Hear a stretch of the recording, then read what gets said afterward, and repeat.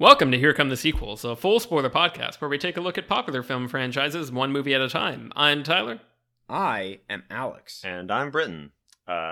So I want to quickly open. Last week, we've been doing a lot of schedule rearranging for our movie slate for the upcoming weeks. And last week, I think I implied very much that I was not going to like this week's movie. I thought we were doing a different one. We ended up changing it. So whatever I said at the end of last week's episode, I strike that from the record, please. Thank you. Look, a lot of the movies that we're having to play catch up on that have come out this year that we haven't already done are not looking great. The outlook is not overly positive here. So, I don't know, we picked the one that we thought we might like first. And I would say we succeeded in that guess. But now we have to suffer through weeks of crap. Potentially. At least I do. Potentially. I'm probably going to have a fine time with everything. So, y'all figure it out. I don't know. But in the meantime, we watched the best Predator movie. So Yeah, I did. Yeah, so I was not here for when y'all did the Alien and Predator movies. I have not. The only Predator movie that I have seen is the first one, and I saw it years and years ago, so I don't really remember it very well. I know the stuff everybody knows about getting to the chopper and stuff. Sure. But, like, I basically have to view this as a standalone movie. Sure. Which I think it kind of works on that. Well, not entirely. But we'll talk about it. So, yeah, I don't have, like... I'm not going into this with affection or baggage in the way that y'all could be. Yeah, I guess I'm I don't know. I don't know if I have baggage. Tyler has baggage. I do. What? So when was the last Predator movie 2018? Yes. And is that the one with Keegan-Michael Key and Yvonne Strahovski? Yep. Yes. What Alien movie came out closest to that? Alien That would be Covenant. Alien. Covenant? Yeah, Covenant. Which is worse between the two?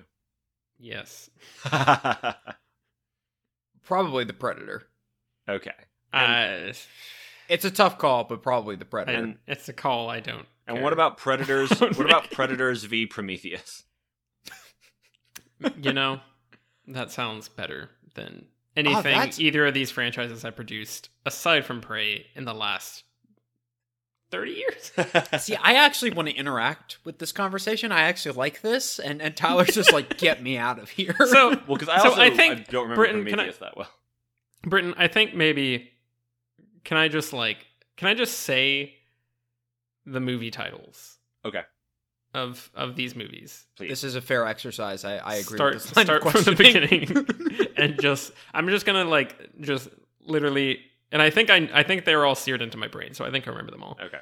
But just say the movie titles, and back in the day we did combine. Alex and I did these two franchises, Predator and Alien, in one go, and then You're welcome. I think Alien Covenant came out after that, and the Predator did as well.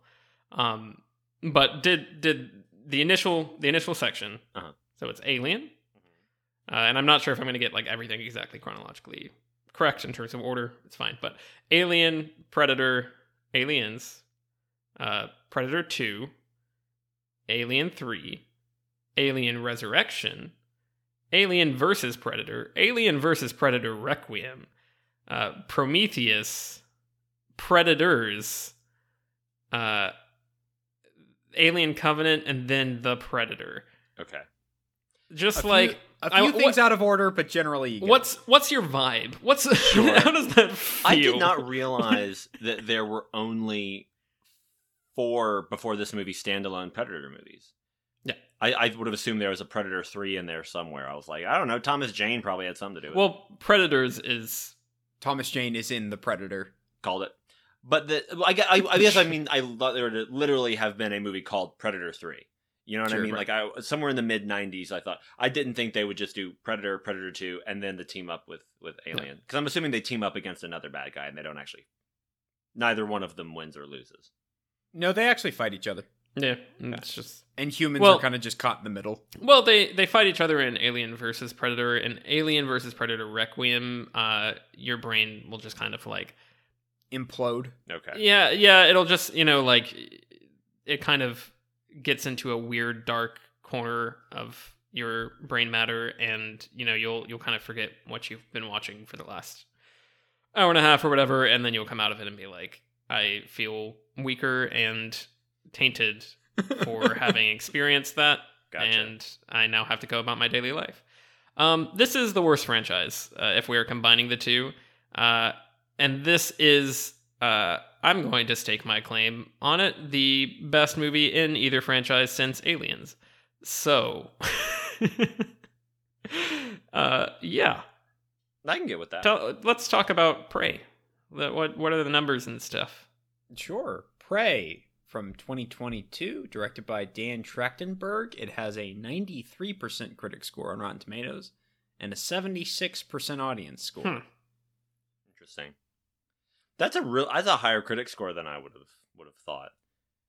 Well, I think a lot of it is just genuine shock after Sure. many bad Predator movies. And honestly, like, maybe just franchise movies this year as well. Just a sense of like, oh, hey, this is after watching Jurassic World and whatever. Yeah.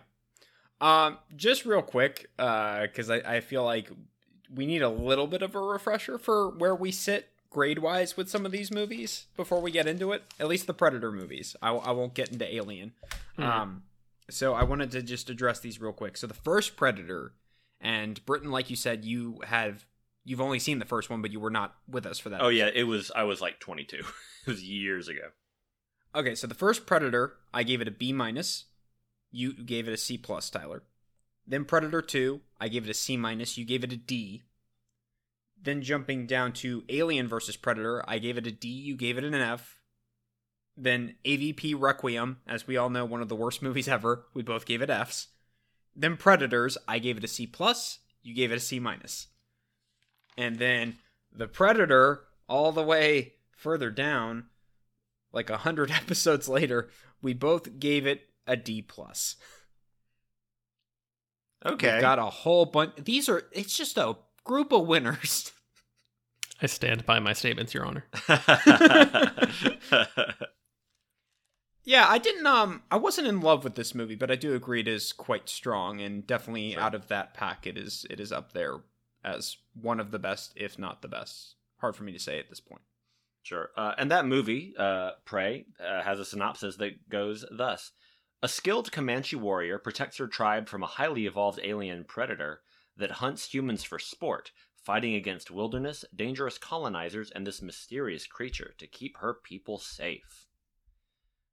This movie takes place in 1716, I think is what the title card says. On the Great Plains. Way out there.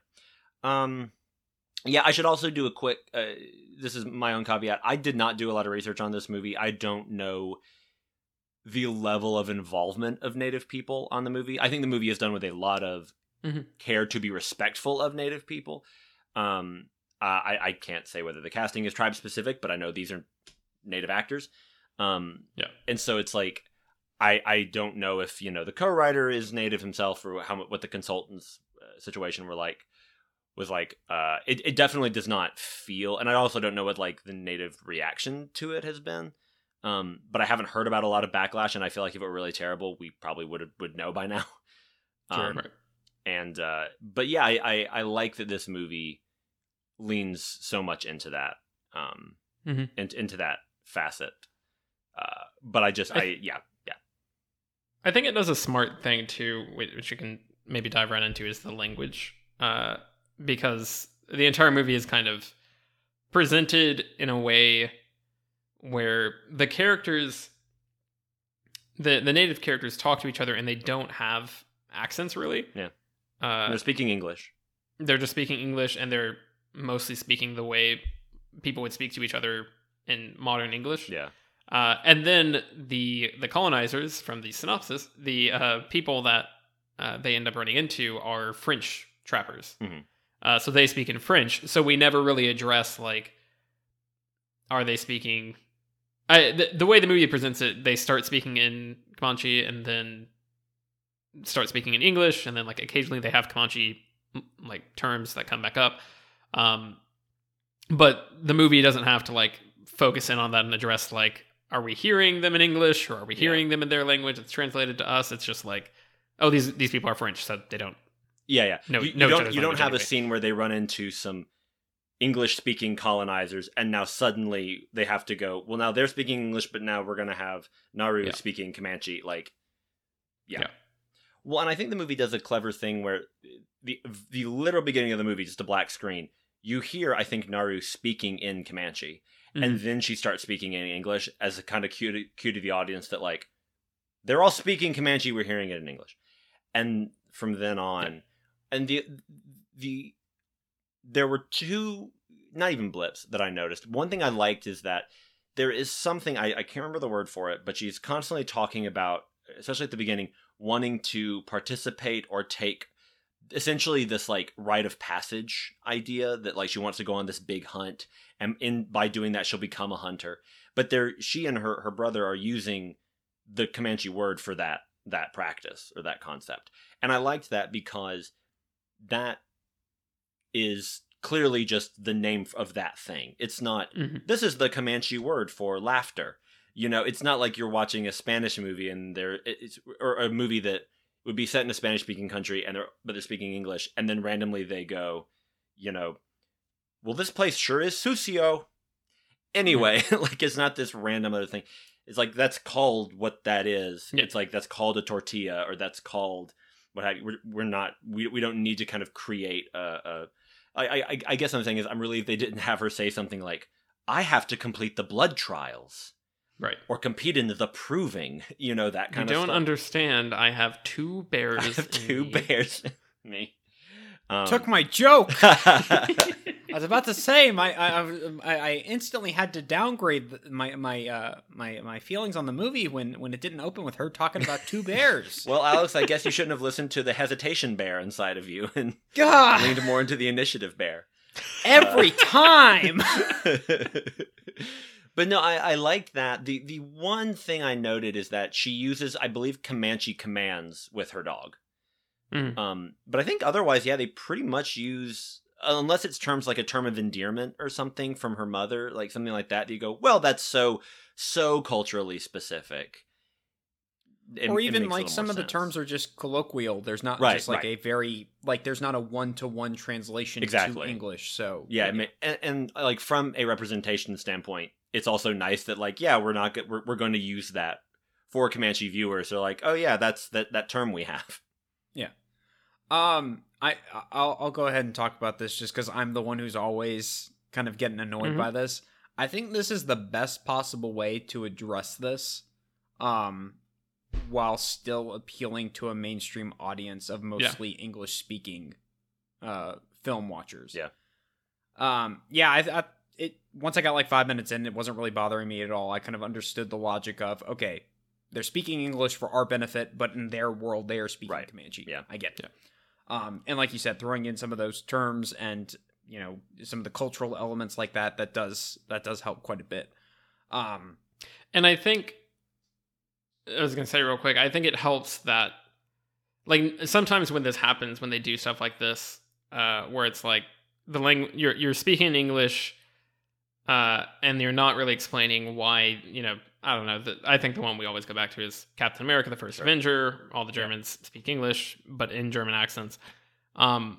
This is nice because it doesn't leave me wishing that they just spoke in Comanche the whole time, because the fact that it translates sort of the communication styles into a modern style so well makes it feel more like kind of divides some of that, both time-wise and language-wise, divide the barrier so that you're like, oh, these are just characters. They're not... Right. I'm not like... Movies have a way of portraying Native Americans that a lot of the time is like just over the top, or like doesn't feel like a real person and feels like a stereotype, and like that this totally sidesteps that by having it this way. So I think it actually, it's a good like decision as well, that they found a way to make it work while also appealing to English speaking audiences, or audiences it needs to be translated to. So Yeah, and I definitely would like if they had just shot the movie in full Comanche and they were like, "We're doing it," I would have respected them just in the sense of like, "Yeah, let's go for it." But this makes a lot of sense, and I do think it works. And the movie still, and I do not know anything about the Comanche culture. I do not say this from an educated standpoint, but the movie still feels culturally specific, and it doesn't feel like it's making concessions that are sacrificing those things for like English speaking benefit so much that it's saying, well, we're aware that this is largely going to go to English speaking audiences, so this is how we'll get around the language part of it, but this still feels culturally specific to an outsider like me anyway. Yeah. I still ultimately feel like they should have just leaned into it and just said, no, we're having them speak Comanche. That would be my dream. It would have been cool. And just, I don't know if when they made the film, they were like, this is going to be made for the theater. Yeah. Because this was being pitched while they were shooting The Predator. So this goes back a number of years in terms of the development. And then obviously the Disney-Fox merger happened, and this one kind of got shifted around. I don't know if it was always planned to be a streaming release, basically. But if they were sticking with a streaming release from the get-go, I kind of wish they had gone with, we're having them speak Comanche and we're going to take this risk because it's going to streaming. We can afford to do that. Yeah. I think that would have been really neat. And apparently there is a dub in Comanche. Yeah. Which, all right, that's not fine. quite the same thing.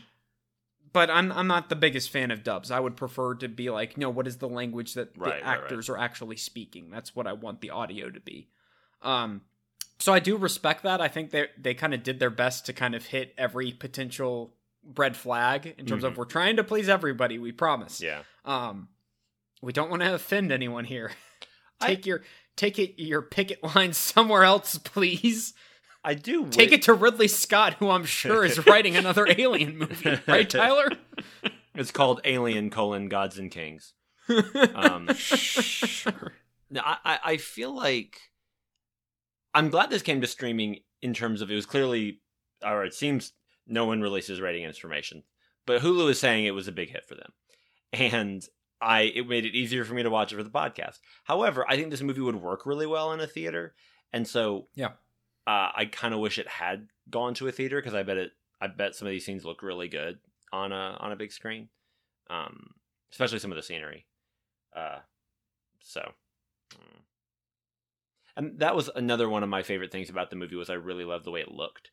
I really loved the scenery, and it's weird to praise a movie for the scenery because it's like you didn't make it, but you knew how to shoot it. And the lighting is like, I think it's a lot of natural light, but they shoot at a lot of interesting times of day, like early morning or like early evening, and you get some just really nice images. And I liked how big the sky was, and like there's like a scene of Naru just like walking through her tribe, and there's just the sky. I kept looking at the sky behind her because it's just full of clouds, and it was just gorgeous. Which again, I unless they went through and like digitized all those clouds, I think this is the way the sky looked that day.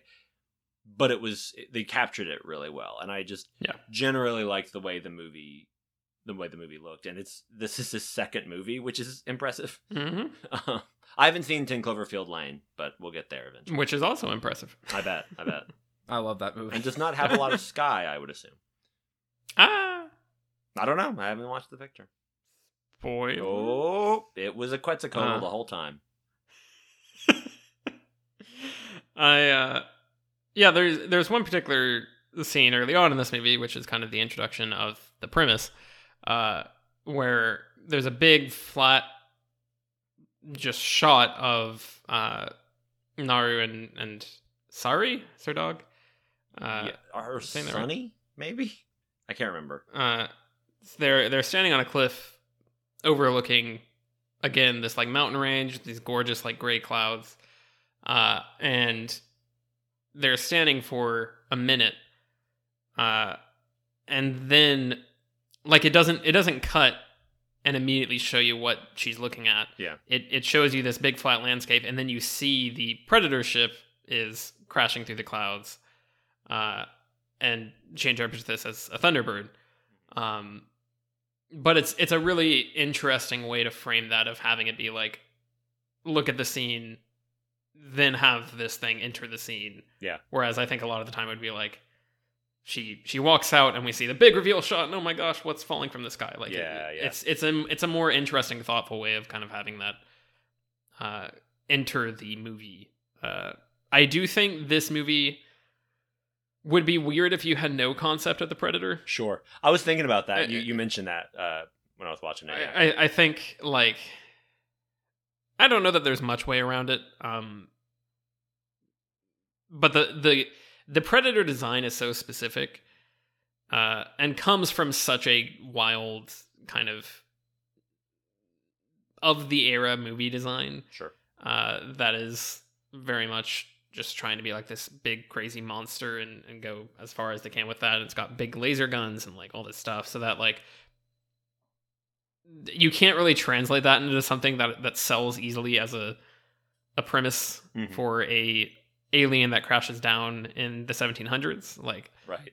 Normally, if that was your premise that you were working on, it wasn't a Predator movie. It would be like, is a creepy tall blue guy, bald blue guy, and he's got lasers, and that's like, yeah. I'm kind of going off of like Prometheus and stuff, but like that is the conception that you would use most of the time for this. Is something that's a lot simpler and more straightforward, and like, oh, that's an alien. Yeah. So the fact that the Predator still has like the invisibility technology, and he's got the laser sights, but it's for homing arrows instead of just straight up lasers. And he's got like green blood still. And he's got a helmet that looks more primitive, but it's actually very cool. I think this design overall for the Predator's design in the movie is very, very good. I like it a lot. But it is a weird, like, I think if you just saw this and had no idea, yes, had never heard of the Predator franchise or whatever, and this is just like an entry, it'd be kind of weird because the Predator is the only connection to the Predator franchise, right, which is sounds like an obvious statement, but like no one comes in to explain like, oh, by the way, in 300 years, the Predators will return. No. That's my wee son, Dutch.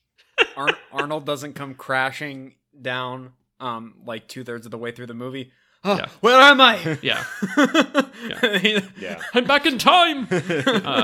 There's no framing device to kind of like say, by the way, this is a creature from another movie, and we're just kind of borrowing it to tell a cool story ourselves. It's like, that I could see being very jarring if you're... I don't know that anybody would be watching this movie without the conception of the Predator already in their head, but it is kind of an interesting, like, oh no, we literally just want to use this design, and we're going to go do our own thing, and don't ask us for anything else.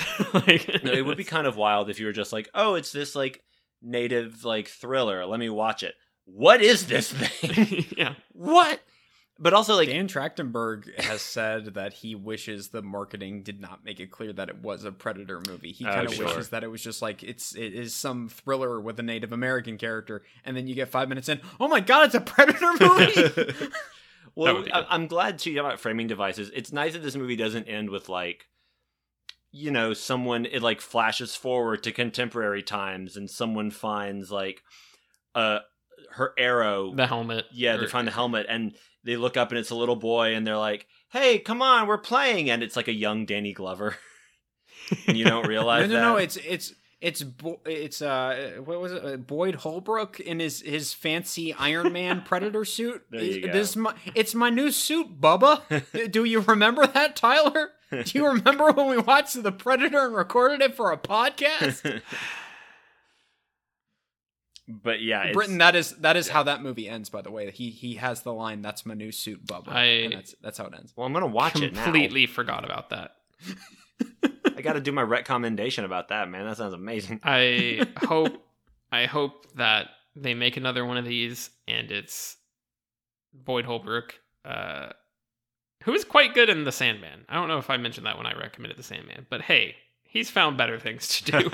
I mean, he's good in The Predator. It's just a bad movie. Sure. But it's him, and Naru gets time displaced, and also old Arnold Schwarzenegger is there. Danny and, Glover like- and Adrian Brody are there too. I don't know, like who's a random Get character Sana they can- Lathan from the first Alien vs. Predator. Get everyone. Well, I was gonna say random character they can borrow from, like have somebody that doesn't make any sense from the Prometheus timeline, like have Michael Fassbender Yeah. be in it as Yeah. an android, and just make the worst movie you can make. I would like to see it. Give it to. It's gonna feel mean if I don't pick one of our like normal meme directors. I mean, Actually, give it to Zack Snyder. That would be fun. That would be a good time. I'd watch it. I have been. I came to this realization like a Mhm. year or two ago. I was like, Zack Snyder is tailor made for an Alien versus Predator movie. That is his. That would be him. That is his mind put on the screen as Alien versus Predator. I'm assuming that Yvonne Strahovski is just like a worried at home wife, right? In that movie, Which one? The Predator. I think so. Probably. Yeah, probably. Man, she's great. Alfie Allen plays a character named Lynch in that, so that's Does he? yeah. Poor IMDb. Haven't seen the picture. I should also point out, First Cow has a framing device about people finding stuff from the main storyline, Well, no- but that's a great movie. So Well, that's a completely different thing No, because it's a that is completely like different thing. that is a framing device that is about like taking you into history. It's Right, like, right. oh, this is a original script that is about an original idea. Yeah. Or I think maybe it's based on. Is it based on a short story? I think a book, but like by the Or a screenwriter. book. I don't know. But yeah, No, it's it not is about. like a framing device for story and thematic purposes, not a framing device to connect it to a Yes, brand. yes. Like, no, that's- 100%. Ooh, ABC. Well, yeah, because whatever the framing device would be, it would just be a sequel bait. It wouldn't Yeah. be like, no, this is meant to just exist for the sake of this movie, and we've got an interesting reason for it. It would just be like the Alien, at the end of Alien vs. Predator Requiem, I think they get one of the Predator laser guns, and they deliver it to some business person at Utani. And it's like, oh, Mhm. Wayland Utani, you think you're so freaking clever. No, Stop they it. They delivered to Skynet. Yeah. Right. Yeah. No, I That would be good. kind of liked that this movie, because again, I wouldn't have known if there were references, or I mean, I would have understood what a framing device was doing, but I wouldn't have like really gotten it. Mm. And I Yeah. like that. I like that it's a prequel. Whatever. Don't worry about it. It's a native thriller, and they're fighting a predator. Have fun.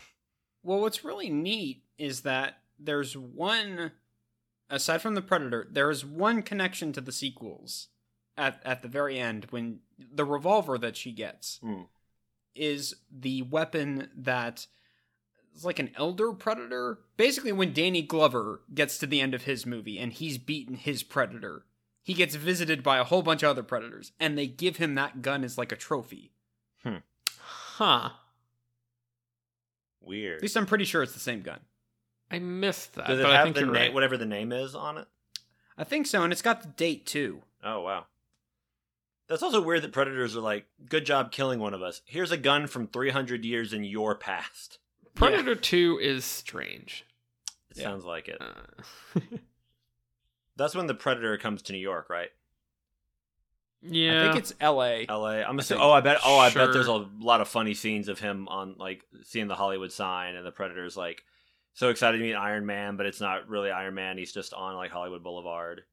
Mhm. There's a lot of talk about like where the real burritos are and stuff. I bet that's He really does funny. indeed ride the subway. Oh, that's funny. Does he go on like a funny bus tour No. with like Horatio Sands is doing the explanation of stuff? Look, if nothing else, that movie gives Bill Paxton more time to just do Bill Paxton That's things. true. You can't be too mad at it. Okay. You can't be too mad at it. Okay. I do like the idea of Predator goes to Manhattan. Predator takes Mhm. Manhattan, and it's just him like taking in a show, trying to figure out the subway map. You know. We're gonna get to Friday the 13th eventually. Are we? Yeah. Jason does take Manhattan. That's in the title Does of one he? of the movies. Is it? Quite. But yeah, it keeps it very limited in terms of the references. There's the line where her brother goes, "If it bleeds, we can kill it," and it's like, okay, if you're gonna reference a line from the first Predator Sure. movie, that is perfectly fine. It's not They didn't somehow try and shoehorn in "get to the chopper" or anything like, or "I ain't got time to bleed," or one of the cheesier ones. Yeah. You know, I thought it was very tastefully done. It did a, and it really is one of those things where it's, once the movie gets made, you're like, why was this not the original sequel? Why is this not the direction they went? Because this is so much more interesting than all of the other sequels. I remember hearing the premise of this, and it's like, oh, it's set in a different time period. I'm like, okay, they've established in these movies that the Predators have kind of visited Earth throughout time. That's a really neat spin. I don't know if that necessarily means that I would want just a bunch of different, historical movies with Predators coming down and visit. I don't need a Predator to visit Paris during the French Revolution or anything, but I don't know. Who am I? I'm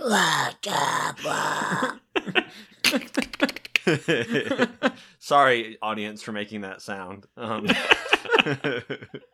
But I really just think this is just Master a fun. It's a fun spin on the concept. No, I agree. I completely agree. But it's 1990, man. George H.W. Bush era. Like we were thinking about different things. We were all signing the ADA and dancing in the streets. Whatever. Yeah. Listening to, what was a hit song in 1990? Probably like the Beatles. I mean, probably. Yeah, we were all dancing we were all doing the Humpty Dance, guys. We were all too busy doing the Humpty Dance. We didn't want to think about 1716. We were living in the now. Predator 2 is definitely a movie that does not know what it wants to do, or does not know where to take the premise. Sure. And I think ultimately ends up just doing the same movie in Los Angeles. Yes. It's like, hey, this is fine, right? But then there's a sequence towards the end where they have a bunch of soldiers in a room, and it's supposed to be like aliens because they've all got cameras strapped to them, and they get picked off one by one.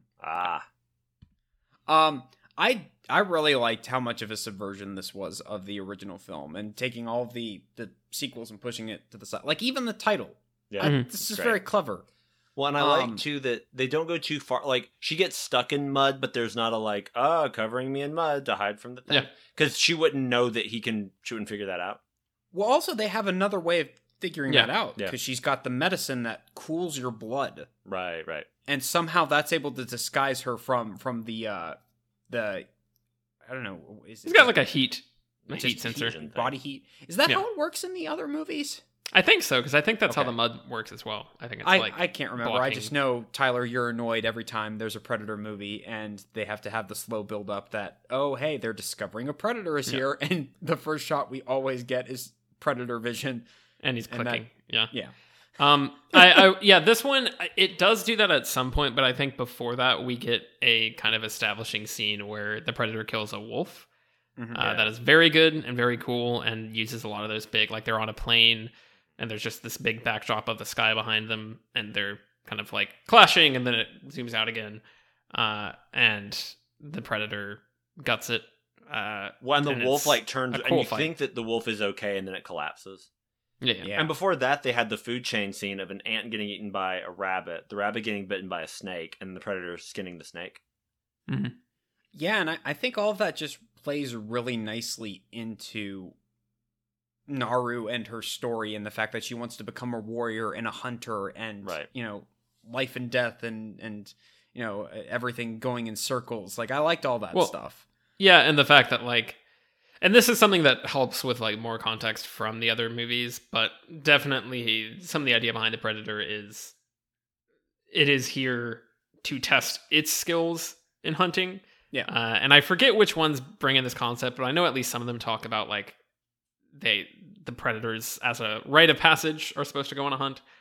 I don't know if that's exactly what's supposed to be happening here, but either way, it's both our antagonist and protagonist are trying to prove themselves by going on a hunt, and they end up hunting each other, and that is, I think, it works really well and infuses it with a different vibe than just these are soldiermen trying to survive against a big monster. Right.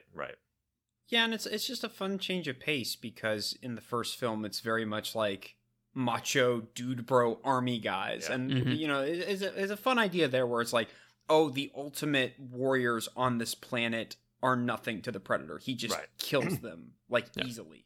And only Arnold, because of his ingenuity, is able to survive the day. It's not because he has bigger arms or bigger guns. Yeah. So I like that they kind of go the exact opposite. They're like, no, we've got just like a teenage girl who's trying to become a warrior, and everyone thinks that she can't do it. I don't know. That was just really, really neat, and it really helped it from becoming just the Predator again, which is what most of the sequels are. Particularly that second one where it's like, yeah, Danny Glover, he's not like jacked like Arnold, but it's still just like a bunch of guys with guns. Yeah. You know, it's still very much in the same vein. I like how this one plays a lot with her leaning into, like, her figuring out, that he is targeting whatever the strongest entity is in the environment. And so she's constantly like, no, it's actually that guy. It's actually that guy. And that she is the most dangerous person. And so then she is able to trick him in that way. I think it has a very nice line that it rides where this movie allows her to make mistakes and to grow and learn from them. Yeah. Like the whole mud sequence I thought was great because I'm like, we're not even dealing with a predator right now. It's just the environment that she's dealing with. Her against this is really cool. And there's all sorts of scenes like that sprinkled through the first third of the movie. But she's not an idiot. Right.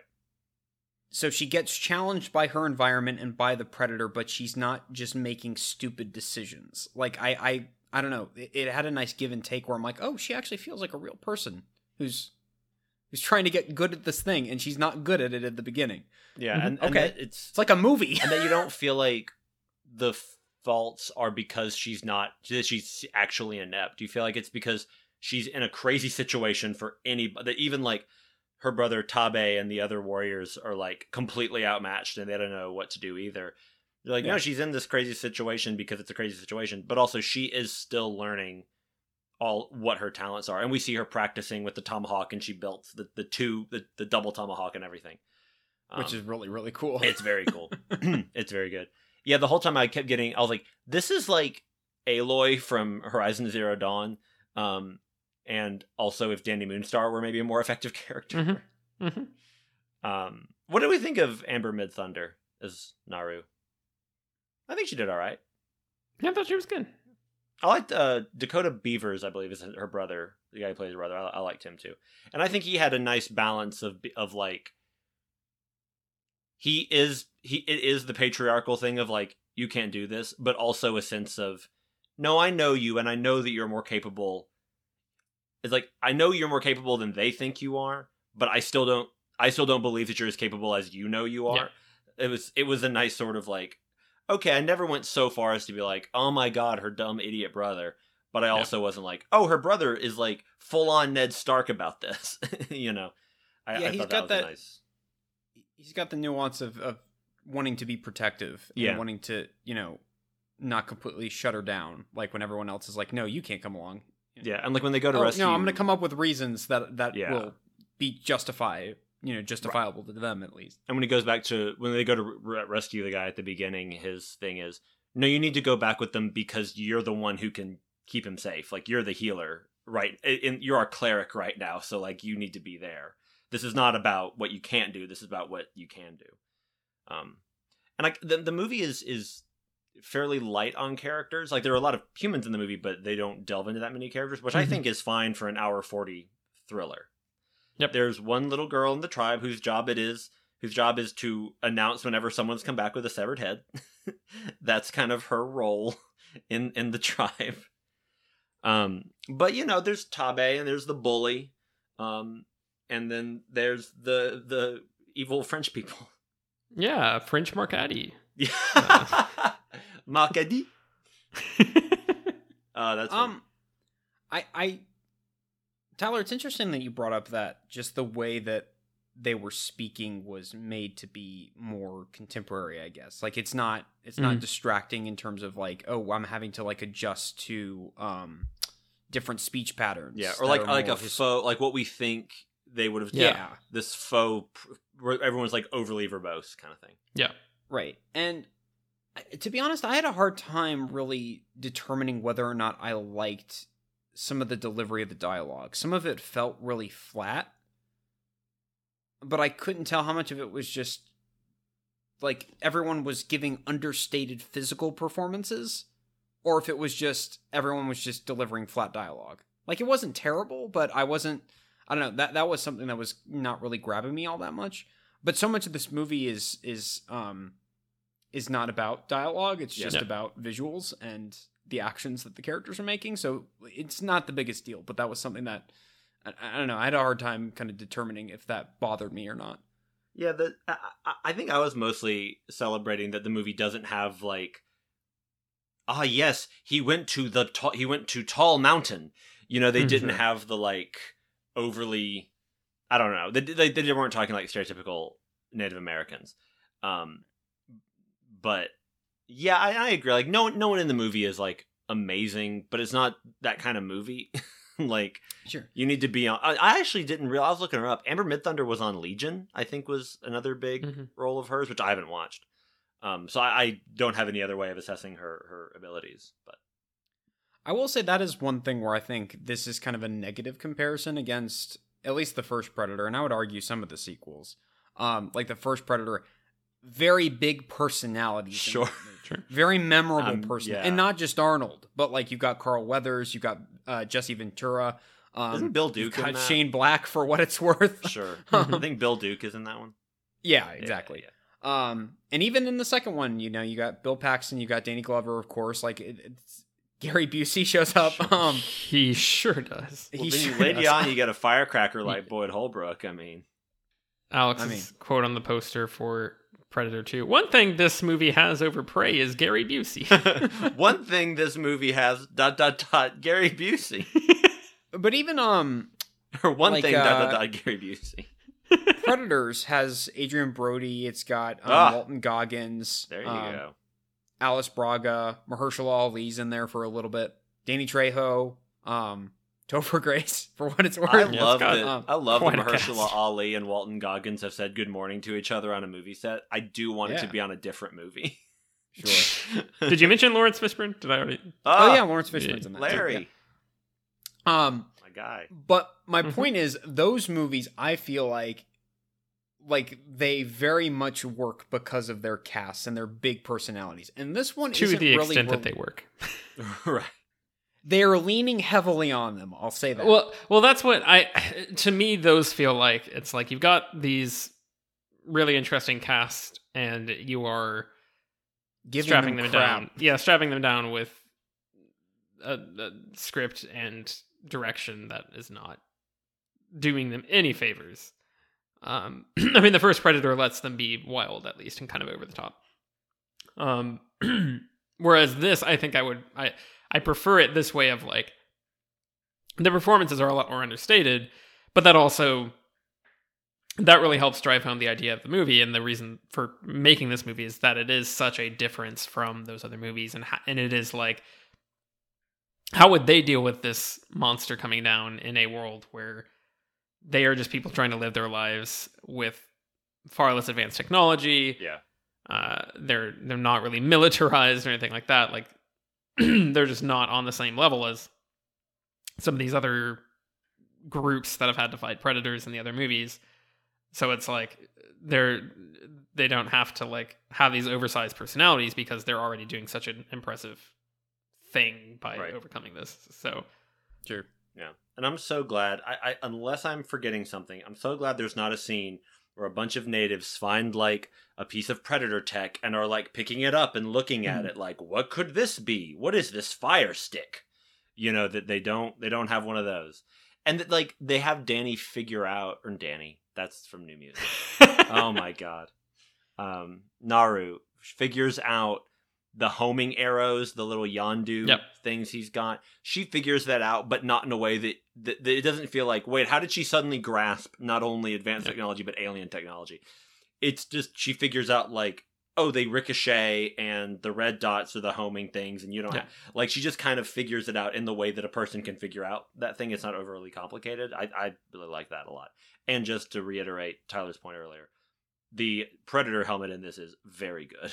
Mm-hmm. It's very. I liked all the Predator tech. I thought it was fun spins on it where it's like, okay, they actually thought about the world building here, where it's like, okay, we're dealing with a Predator that is 300 years older than what we've seen before. Right. What technology can we kind of pull back? Yeah. And we'll keep it interesting, of course, but we don't need the laser cannon. Yeah. Okay, it shoots a bunch of arrows, but it's still got the laser It's a lot targeting. of tech, yeah. And it's got this bulletproof shield thing that can also like That decapitate was people. that was a cool shield. I like that a lot. The bit at the end where she's stuck between two rocks and it's trying to get her with the shield, that was great. No, it's intense. Yeah. I thought that was all very smart stuff. And there's also a CGI bear. Mm-hmm.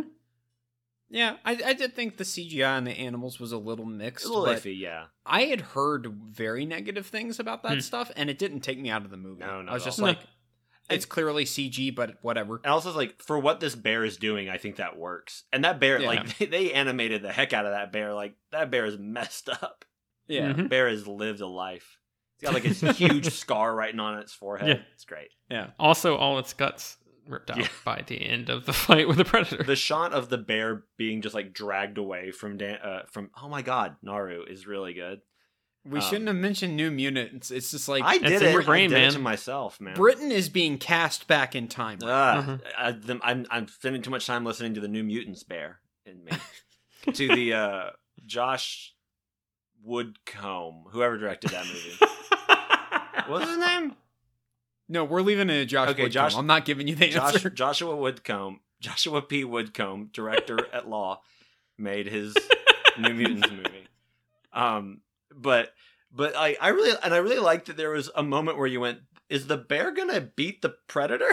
Like, Mhm. it was. I great. like that. I mean, same thing with the wolf earlier in the movie. Yeah, in the movie, I like that the Predator is not like. It doesn't really feel like it's in danger, but it Sure. is kind of having to put up a fight, and Yeah. like these animals aren't just totally like Yeah. pushovers. Yeah, there's a moment of like, okay, I have to think about this. I can't just like button mash my way through this fight. Right. I did like quite a bit how the French colonizers came into play. Sure. That scene where she first discovers all of the animals that have basically just been skinned for the pelts, Yeah. and like there's just this huge area of just dead carcasses. Yeah.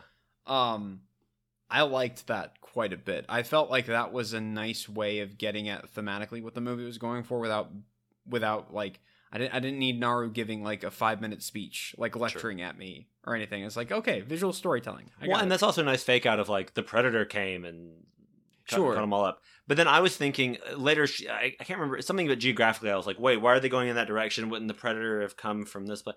And then I realized, like, it's because it was the colonizers. I really liked we were talking in previous weeks with Kingsman about picking a group of people to let a character just murder in a scene, but we pick a group of people that supposedly the audience won't be bothered to watch get killed. And I feel like this movie does the better version of that, where it's like the Predator does kill native characters. Like the Predator kills it kills like all the bully and all his guys. The Predator does kill Tabe, right? Yes. Okay, yeah, Tabe is hurt by the French, but he's killed by the Predator. Yeah. Right. But then in the French Dispatch, if you will, where the Predator is just everything, just doing all his finishers on the French, it's pretty good. And again, that movie does what we had talked about Kingsman not doing, is that this movie sets up like, no, these are like horrible colonizers who were capturing people and killing all these animals selfishly. Like, it's yes, but also you're watching a Predator movie. So Yeah. the Predator is not the good guy. We're not supposed to root for Right. the Predator as he destroys all these people, but also here is your violent scene in your action movie. Mhm. And isn't it one of them tries to like shoot the Predator in the head and it just bounces off of his helmet and hits the guy, like ricochets into the guy's own head? Yep. Man. He uses his little shield to decapitate a man, Yeah. and it like smears the blood through the trunk the man was Yeah. the trunk of the tree the man was standing in front of. I can't even really explain like the Right. logistics of the shot, but just like know that is a wild thing that happens. He throws a net at a guy that traps him, and then the Yes. net like squeezes through the guy. What's funny I about forgot that is about that that. has actually been used in other Predator movies. Like, I think at least Alien vs. Predator uses that. Colin Salmon actually gets that death, but it's not nearly as interesting because it's a PG-13 movie. Right. Sure. But he's okay, right? He still got to be on Arrow. Yeah. Okay. As the salmon ladder.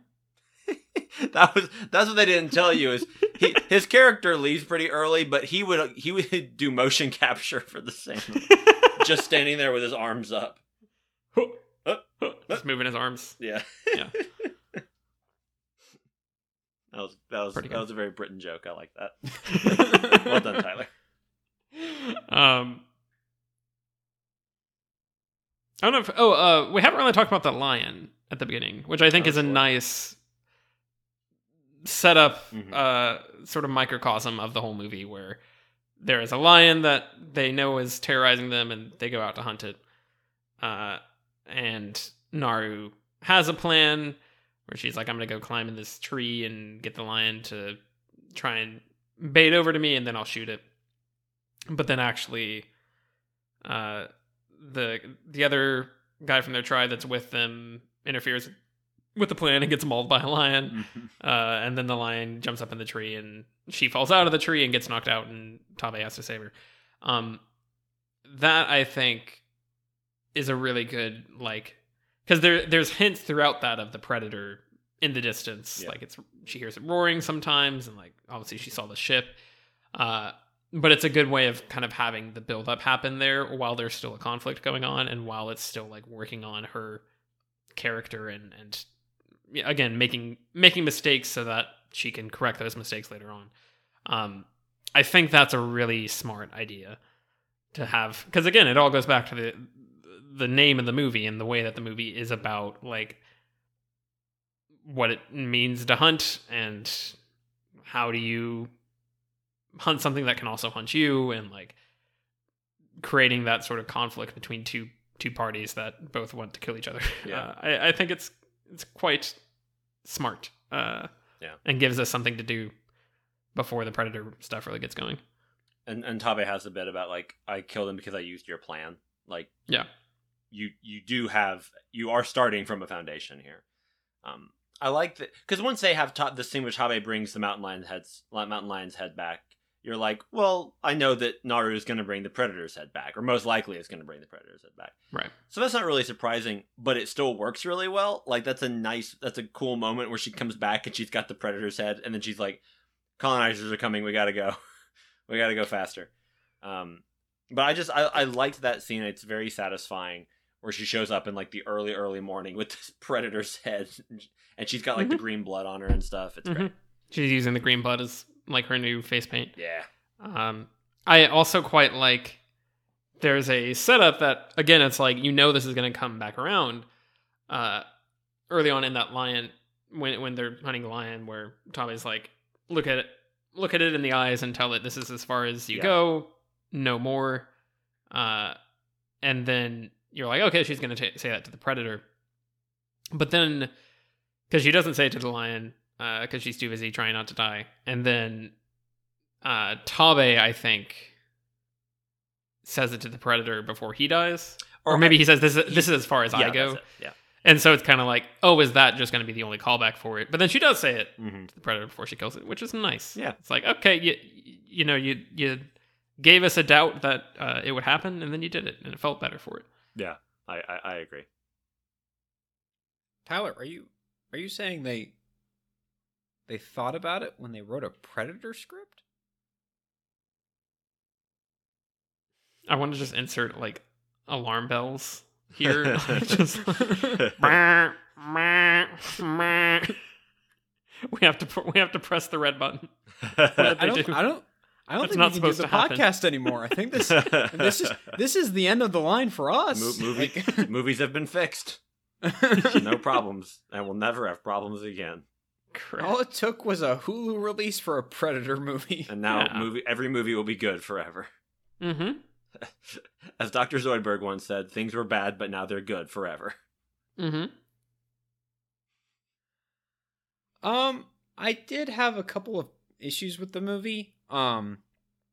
Mostly just in terms of pacing. I thought the first third was a little slow, and then I thought the last third maybe went a little bit too far into just repeating the first Predator movie.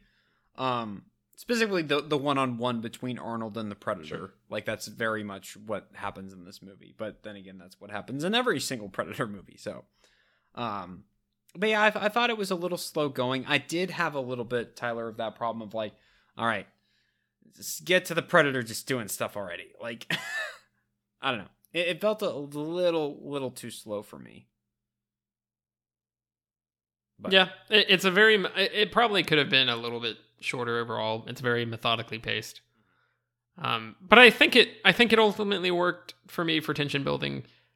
There were a couple moments where I was kind of like, all right, what's the next piece of action going to be? But I think the movie does a good job of always presenting you what the problem is in any given scene. Yeah. Kind of going up to the bear fight, and then you get into the Predator killing the rest of the people that are with her in the tribe after that fight, and like it builds stakes and escalation pretty well, that in a way that I think worked for me ultimately, of like I don't know, I think it was just stretched far enough to allow for it to work in the movie's favor and not start to detract from how long it was taking to get to the good stuff, so to speak. So And I think a lot of that pacing stuff, I might have even felt, if I was sitting in a movie theater kind of locked in with it, I think it wouldn't have. I think some of that stuff I noticed because I knew that I could hit back on my remote and go do other things, which is always... Not that I wasn't liking the movie, it's just I'm very aware of the other stuff in my house. It's these phones, man. These things. Ugh. Yeah. That's what Dick Wolf keeps trying to tell us. Probably. Dick Wolf could have killed that Predator. Sure could have. Oh, man. I bet when he saw the wolf get killed, he was like, not my brethren. No, sir. I'm gonna write Chicago Predator, where a bunch of really sexy municipal workers go and fight a big alien with stories ripped from today's headlines. All he has to do is get the Predator to step in a particular spot that just drops every single DVD season of the show. Like, the Predator's dead. Like, there's no coming back from that. Reduced to a like neutron star under the gravity. It creates a black hole. Yeah. Yes. There you go. Ridiculous.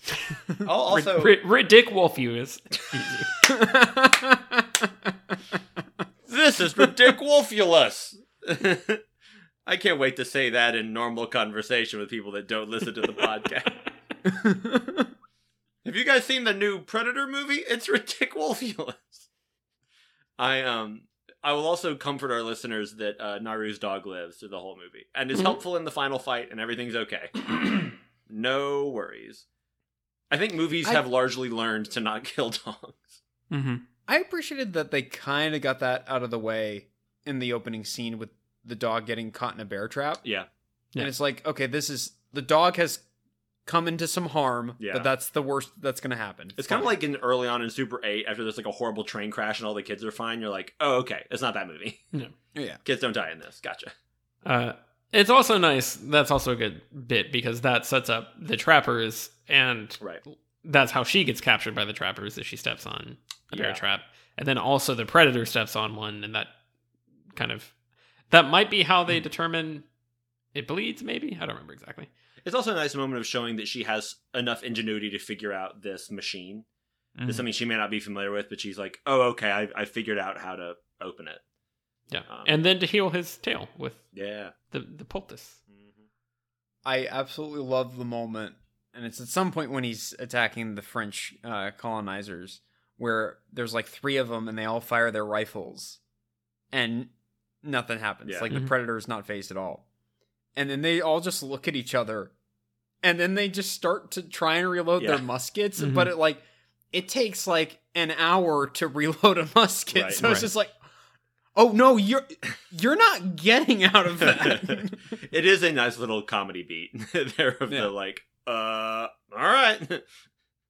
I did really like also the bit where Naru kind of not befriends, but she has like an uneasy alliance with the one French guy who's missing a leg, and she's trying to heal him. Yeah, the one who speaks Comanche.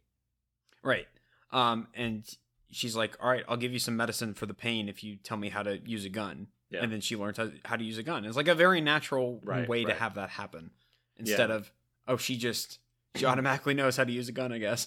Yeah, and then he's like, I was wrong. Girls really do get it done. Oddly enough, that's in the Comanche dub. Weird. I like that also she uses the gun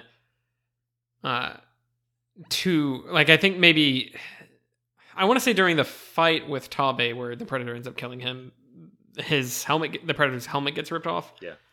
Before he puts it back on. And so she realizes, like, if I can get the helmet, I can use that to mess with the targeting, and I can shoot him with his own things. And so she uses the gun to shoot. I forget exactly what she does to distract the Predator. Oh, she captures one of the trappers. It might be French Marcati. It is, yeah. Coded as, like, the meanest. Yes. And gives him a gun so that the Predator will go after him, and then shoots the Predator in the back of the head, because not to kill it, because she knows that it's probably not going to work, but she steals the helmet at that point and runs off. That's really good. Like, the movie does a really good job of helping you see the wheels turning for her throughout the movie, so that by the end she kind of concocts this plan, and she pulls back in the mud, which is quite nice, where she goes back to the roots that she barely escaped the mud pit using her hatchet rope to drag herself out of the mud, and then gets the Predator to fall in there, and then while it's stuck in there, uses the lasers on. Like, it's a really nice. It is a lot like the first movie and Arnold killing it, but I think it's a little less, like, over the top. Sure. It's a little more like, okay, this is believable that somebody could pull this off without a ridiculous amount of difficulty, because they figured out how to kind of work around the Predator's programming. Yeah, I mentioned Aloy from Horizon Zero Dawn. It's maybe more of like a new version of Lara Croft. Like, maybe it's a little closer to that. I just enjoyed that they had a fun spin on a Predator killing itself, because at the end of the first one, basically the Predator's a sore loser and is like, hey, I've got a nuclear bomb here. I'm just going to blow myself up because I lost, and hopefully it'll get you too, Arnold. I like how this one is like, nope, Naru tricked it into putting an arrow through its head. Little did he know that Arnold can absorb nuclear energy. It only makes him stronger. I inject it into my biceps every day. No problem. The most satisfying part of the reactor really is the pump.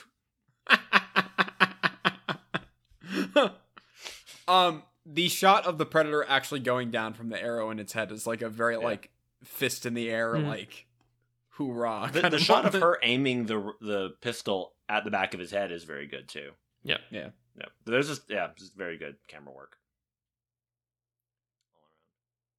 Did you guys watch the semi after credits? No. What was it? It's a bit. So, with the credits are showing like an animated retelling of the movie. Yeah. And it's supposed to be like, oh, this is like the story, I guess, that they would pass down from generation to generation. There's a bit at the end where after she has come back with the Predator head, they then turn and look, and there's like a fleet of Predator ships coming from the sky. Yeah. I must have. Now that I do remember that, I just didn't think about it, I guess. Yeah. Interesting. I don't need a sequel to this, so I hope that's just like a, well, the revolver ended up in Danny Glover's hands, so that's kind of whatever. Mm-hmm. You know. She traded it to them to kill the rest of the trappers. Yeah. I am not normally someone who's immediately like, oh, I don't need another sequel to this. Like, I'm usually down for, like, if there's a good, like, reason to make something, I'm normally like, if you can make anything work if you have the right kind of story idea. So I'm not normally like against it. This is one that would really have to sell me on the need for a sequel. I could see that being something that's very like unnecessary and overdone. If it's like now the whole tribe has to come together to fight a fleet of predators. Right. That would be a lot, and I think this is such a strong concept and execution on that concept that it's like, yep, that is all I needed. If you're gonna make a sequel to it, you better have a completely different angle to it, because I don't just want like more of the same, right? But different because there's more. Sure. Like, but would we want them to pull an Assassin's Creed? I mean, I already gave my answer, but would we want them to do something like Assassin's Creed where they're jumping around different time periods and just a Predator shows up in a completely different environment? For me, I think that gets to a point where you've got to have some overarching idea, and I don't know what you do with the Predator, again, unless you go with one of our free ideas, Fox Disney, whatever, the shambling corpse of Fox that Disney has propped up to continue making movies for Hulu. I call him the Fox and the Hound, but go on.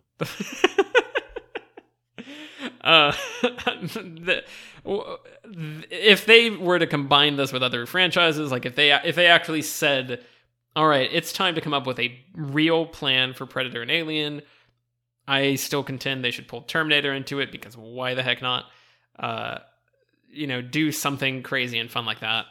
And Terminator's Universal, right? We've talked about this, I'm sure.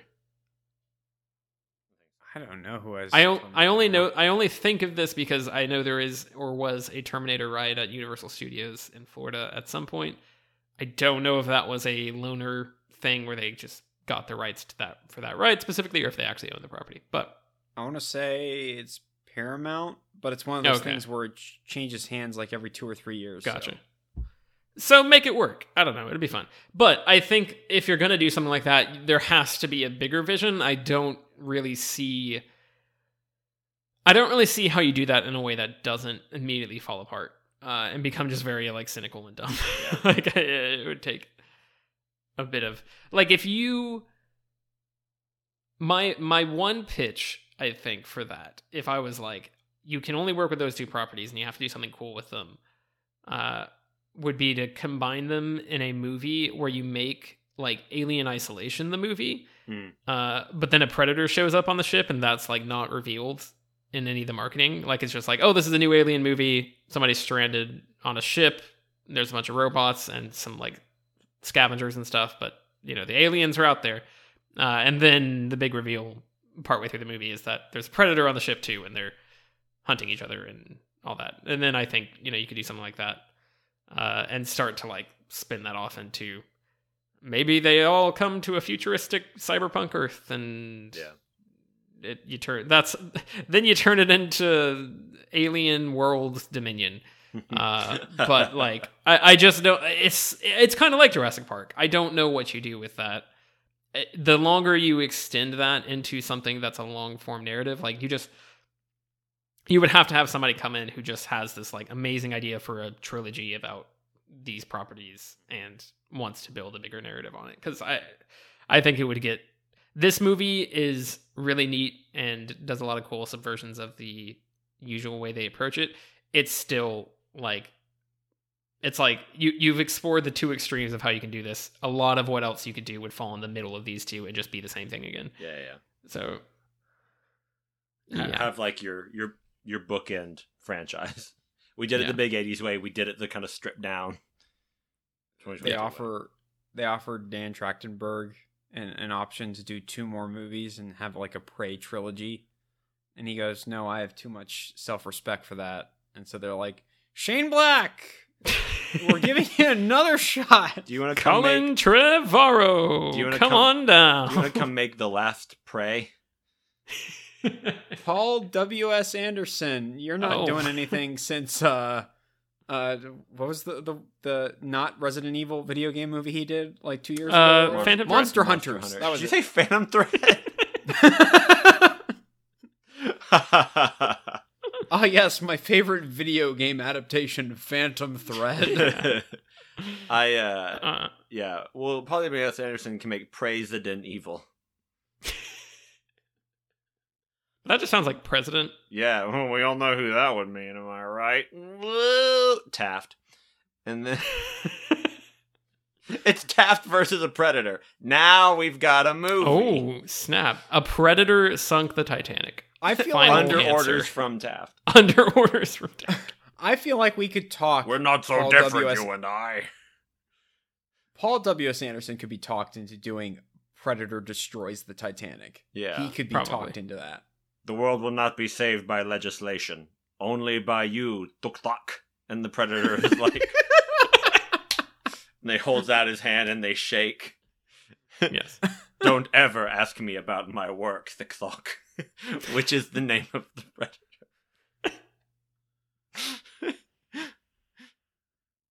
I give Prey an A-. I think it's pretty good and the Go. best Predator movie. And I think I gave Alien an A-.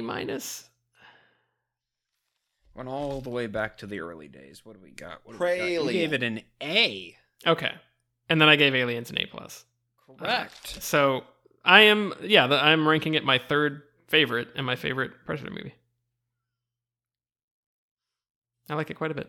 But you gave Predators an A+, Tyler. What are you talking about? Oh no. A Predator made me give the wrong grade.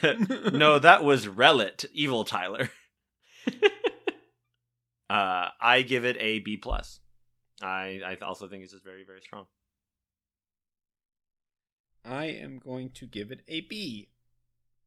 I think if I had watched the other Predator movies, I would probably rate it higher. You know what I mean? Like, I think it's one of those deals where I'm like, oh my god, you did it. Yeah. But just wait for my next week when I do a recommendation for Predators. Mm-hmm. I was thinking B-, but I think you guys talked me into a B. It's a good picture. So I guess technically, yeah, it is the best of the Predator movies. Mm-hmm. There you go. Correct. Locked and loaded. So I don't have a movie to recommend this week. So instead I'll recommend a TV show. I have seen 2 of the 3 seasons. I'm about to start the 3rd season, and that is called Sex Education. It's the Netflix series. Netflix has been under a lot of fire for both creative and commercial reasons recently. Probably fairly. But I think Sex Education is one of the good ones. It is a British show created by Laurie Nunn. And I mean, it's about teens, and our main character, Otis, his mom is a sex therapist, and Otis has learned a lot just from sort of being, both of his parents are sex therapists, but specifically his mother. And he's learned a lot about it, and he starts up this sort of sex clinic at his school, and it's just about the students there, and it's about sex education. But it is the best version, I think, of a raunchy teen sex comedy, because it is very, very sex positive, but it's the point of the show is ultimately about being empathetic and being nice and about communication, and it finds the comedy in sex without making fun of people's various sexualities or sexual preferences. It's about respecting sexual preferences or kinks or needs. There's a really, really, really well done sexual assault storyline in season 2 that is not rape. It's a different type of assault that is just beautifully handled. It is not too explicit. It's not too graphic. I was able to handle it, and I'm really sensitive about that stuff, and I thought it was just done really, really well.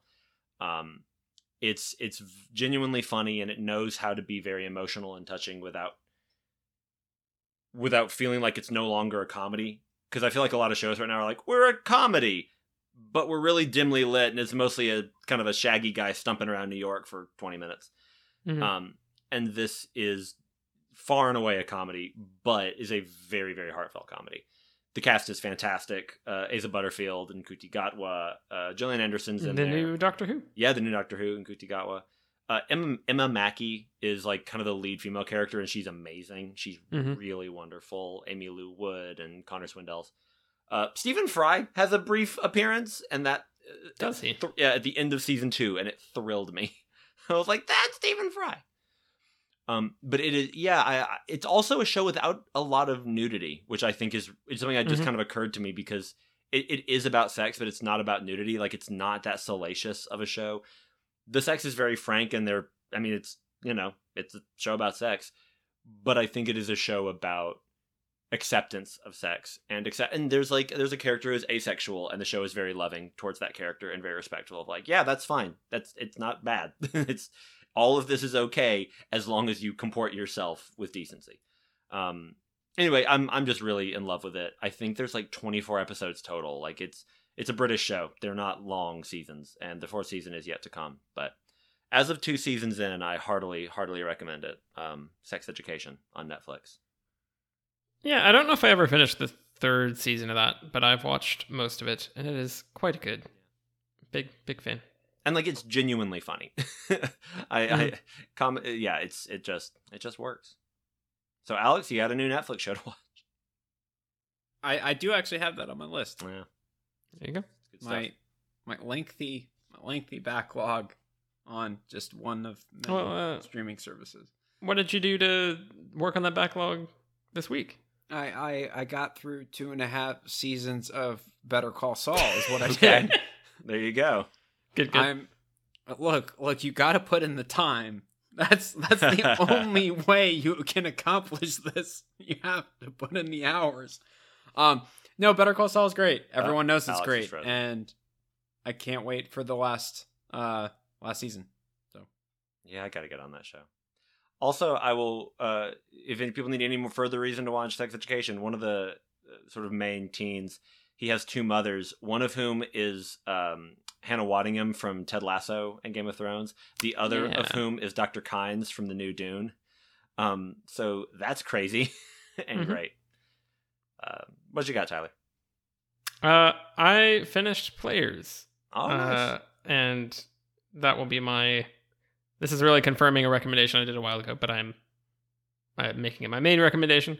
I think I talked a little bit about this, but it is a Paramount Plus show about it's a mockumentary from the creators of American Vandal about a esports team that plays League of Legends, like a professional esports team, and breaking down like their history and how they ended up in a certain situation and like where they are now and like who the new players on their team are going to be, and like it is the exact same magic trick that American Vandal both seasons do, where it's like we've got these silly sort of unself-aware characters who are all just kind of struggling with many different things in their lives and not really very well put together.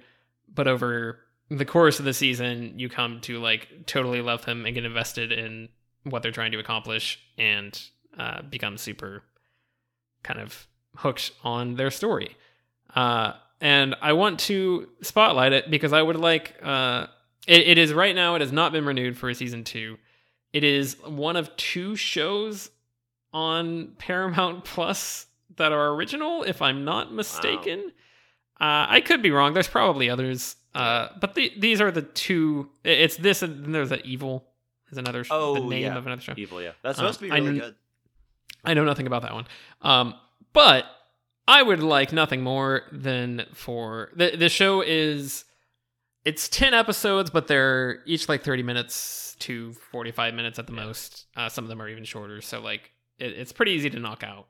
And I would love nothing more than for even our meager audience to show a random uptick in people watching Players and then immediately canceling their trial and until season 2 of Players. Sending the message that, hey, Paramount Plus, renew Players. It hasn't been like confirmed or like they haven't said anything on it. And the show does end. It's not like a miniseries. It is definitely like it sets up. It works on its own. It is very much like kind of swinging for the fences and hoping it will get a second season based on the ending. But it's not like a cliffhanger. It's just like the characters are left in a different place than they were when they began it.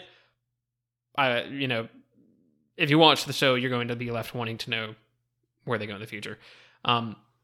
So 100% recommend. Please go. You can definitely knock it out on a week-long free trial of Paramount Plus.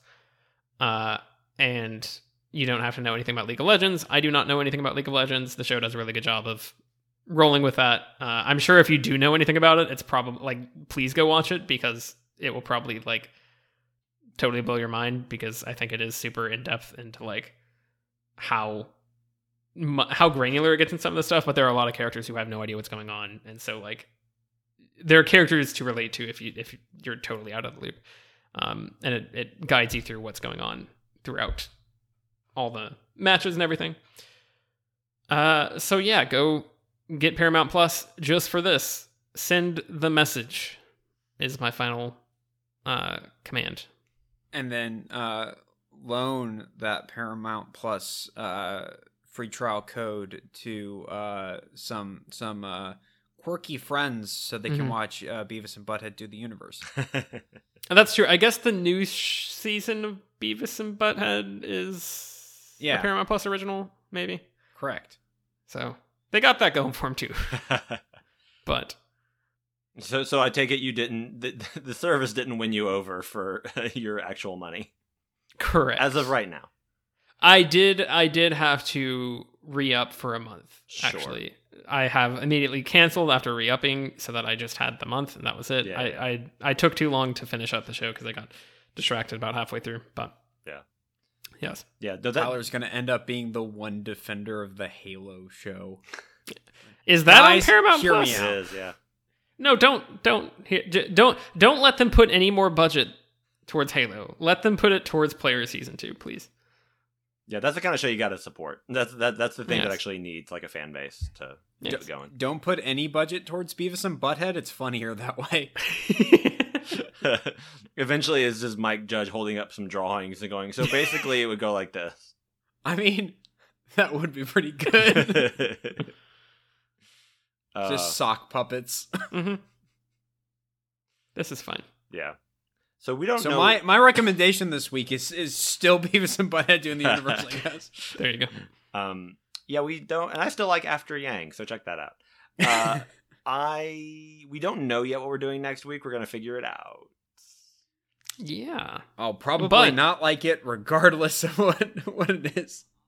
Yeah. You can figure it out for yourself next week by going to herecomethesequels.blogspot.com. You can find us on Twitter at HCTsequels. You can email us at herecomethesequels@gmail.com. We are on Spotify and Apple Music and all the other podcast things.